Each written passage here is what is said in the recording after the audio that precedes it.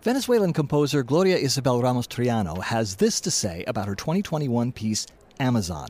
I wrote this music moved by the desire to capture visions related to the mythical figure of the Amazon.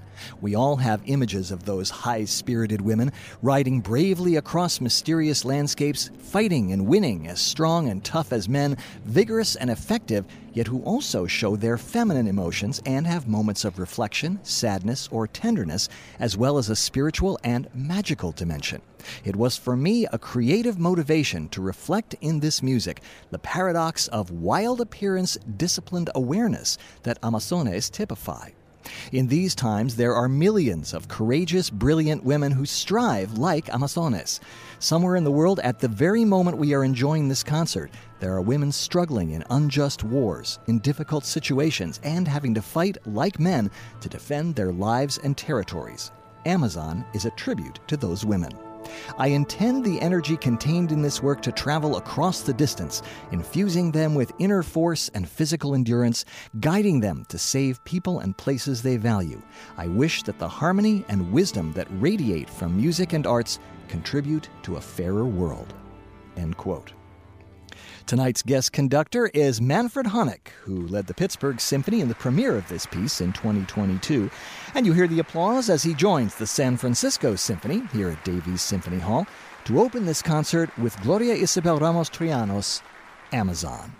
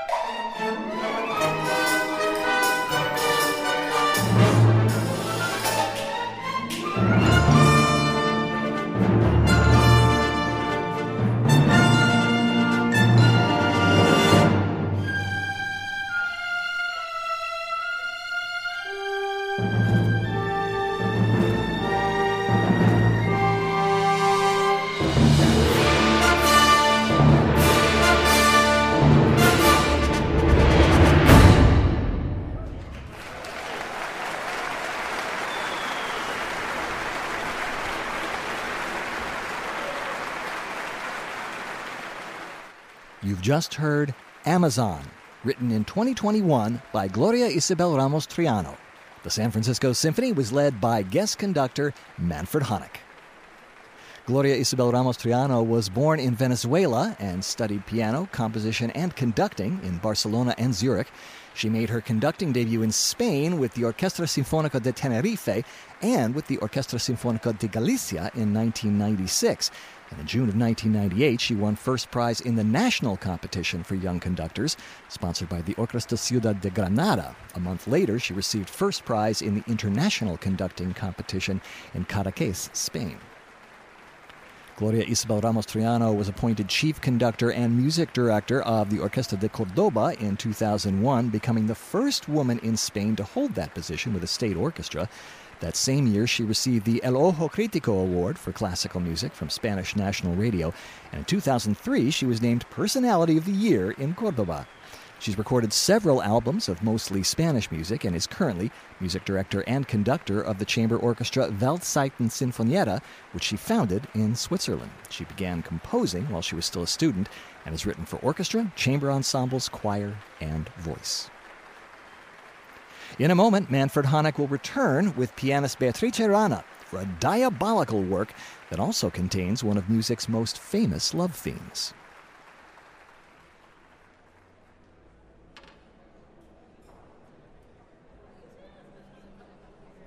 You're listening to a broadcast concert by the San Francisco Symphony from Davies Symphony Hall. I'm Rick Malone. When Sergei Rachmaninoff left Russia for good in 1917, he was world-renowned as a composer, conductor, and virtuoso pianist.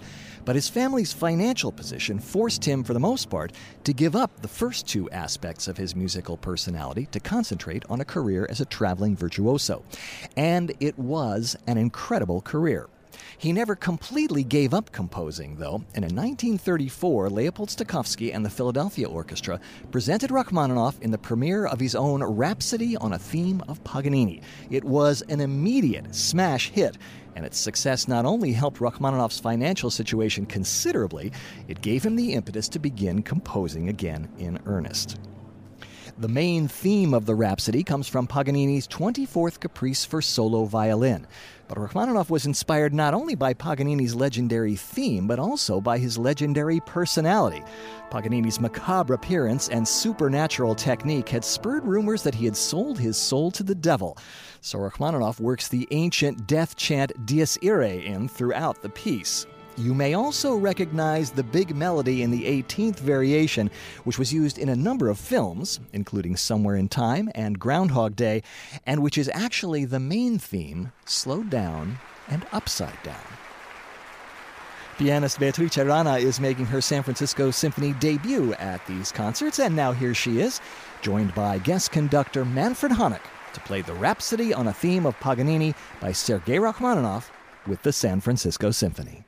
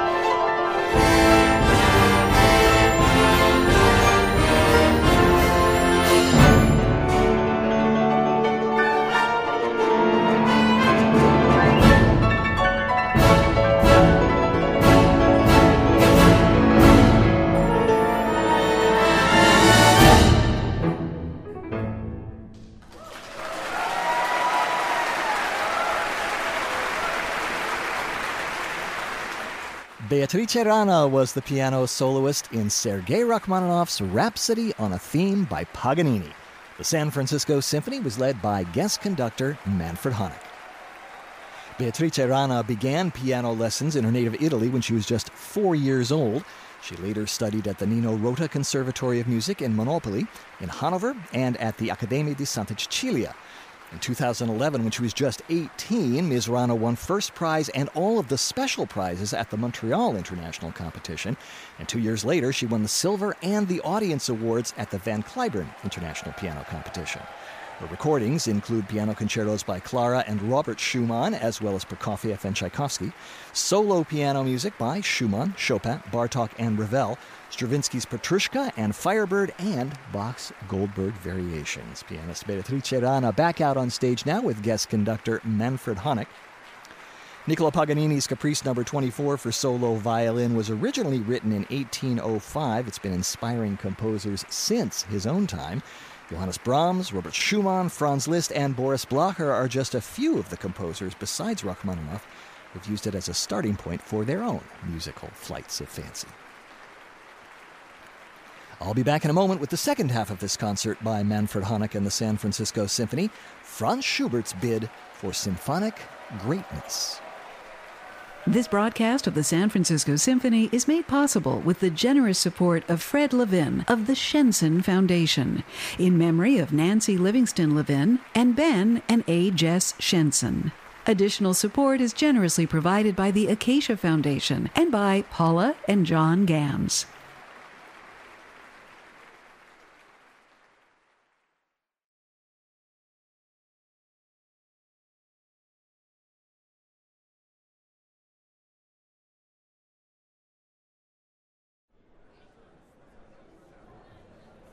Welcome back to Davies Symphony Hall for the second half of this broadcast concert by the San Francisco Symphony with guest conductor Manfred Honeck. I'm Rick Malone. The work we now know as Schubert's Symphony No. 9 was actually his seventh chronologically. In 1825, when he was 28 years old, he wrote to a friend that he was thinking about writing a big Beethoven Symphony, as he called it. He was excited that Beethoven's Ninth was about to have its premiere, and he was ambitious enough to think that if he were able to write his own symphony on that scale, he would be seen as Beethoven's sixth. In fact, it was bigger than anything anyone not named Beethoven had ever written, and he actually included a tribute to Beethoven's Ninth in it. But, as was the case with most of his compositions, Schubert never heard this symphony performed in concert. After he finished it, he offered it to the Vienna Society of the Friends of Music, who gave it a run-through and decided it was too difficult and too long. It then disappeared into the mess Schubert left behind when he died in 1828. A few years later, Robert Schumann found the manuscript in a pile of papers given to him by Schubert's brother, and it finally received its first public performance in 1839 by the Leipzig Gewandhaus Orchestra with Felix Mendelssohn conducting, although even then it was cut considerably. The reception was mixed, but Schumann wrote in his review that its genius would become clear to all in time. Once it did, it became known as Schubert's Great C Major Symphony, to distinguish it from the comparatively little C Major, Schubert's Sixth. Once again, here is guest conductor Manfred Honeck, who has been music director of the Pittsburgh Symphony since 2008. He'll lead the San Francisco Symphony in the Symphony No. 9, the Great C Major Symphony by Franz Schubert.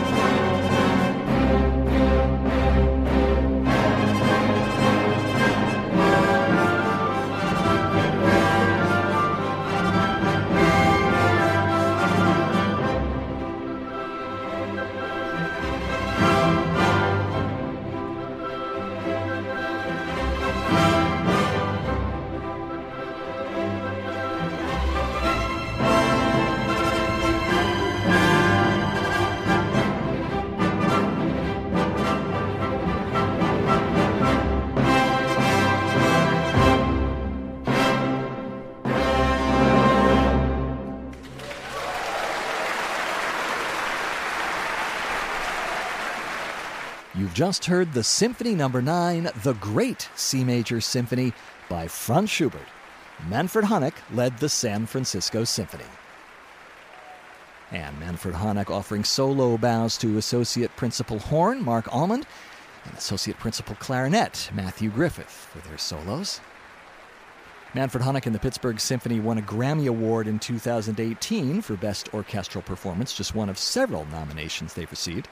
He holds honorary doctorates from several North American universities and was awarded the honorary title of Professor by the Federal President of the Republic of Austria. An international jury of critics selected him as the International Classical Music Awards Artist of the Year in 2018. Manfred Honeck was born in Austria and began his training as a violinist and violist at the Academy of Music in Vienna. He was a member of the Vienna Philharmonic and the Vienna Opera Orchestra before starting his conducting career as an assistant to Claudio Abbado with the Gustav Mahler Youth Orchestra. He later held assistant posts in Zurich and Leipzig before becoming music director of the Norwegian National Opera and principal guest conductor of the Oslo Philharmonic. Manfred Honeck later served as music director of the Swedish Radio Symphony, principal guest conductor of the Czech Philharmonic, and general music director of the Stuttgart State Opera. Manfred Honeck now going around the orchestra, asking the various sections to stand after that performance of Schubert's Symphony No. 9. You've been listening to a broadcast concert of the San Francisco Symphony from Davies Symphony Hall, featuring the Symphony No. 9, the Great C Major Symphony by Franz Schubert. Guest conductor Manfred Honeck also led the orchestra in Amazon by Gloria Isabel Ramos-Troiano and Sergei Rachmaninoff's Rhapsody on a Theme by Paganini with piano soloist Beatrice Rana. These broadcast concerts are produced by the San Francisco Symphony and music director Esa-Pekka Salonen, president Priscilla B. Gieslin, and chief executive officer Matthew Spivey. This broadcast was recorded by John Johansson and edited by Jason O'Connell, and the program notes were adapted from those written by James M. Keller, Richard Rada, and Michael Steinberg. National syndication of these concerts is provided by the WFMT radio network, and don't forget that you can visit the Symphony online and find out more about the programs, the artists, and the orchestra at sfsymphony.org. This is Rick Malone. Thank you for listening, and I hope you'll join us for the next broadcast concert by the San Francisco Symphony. This broadcast of the San Francisco Symphony is made possible with the generous support of Fred Levin of the Shenson Foundation, in memory of Nancy Livingston Levin and Ben and A. Jess Shenson. Additional support is generously provided by the Acacia Foundation and by Paula and John Gams.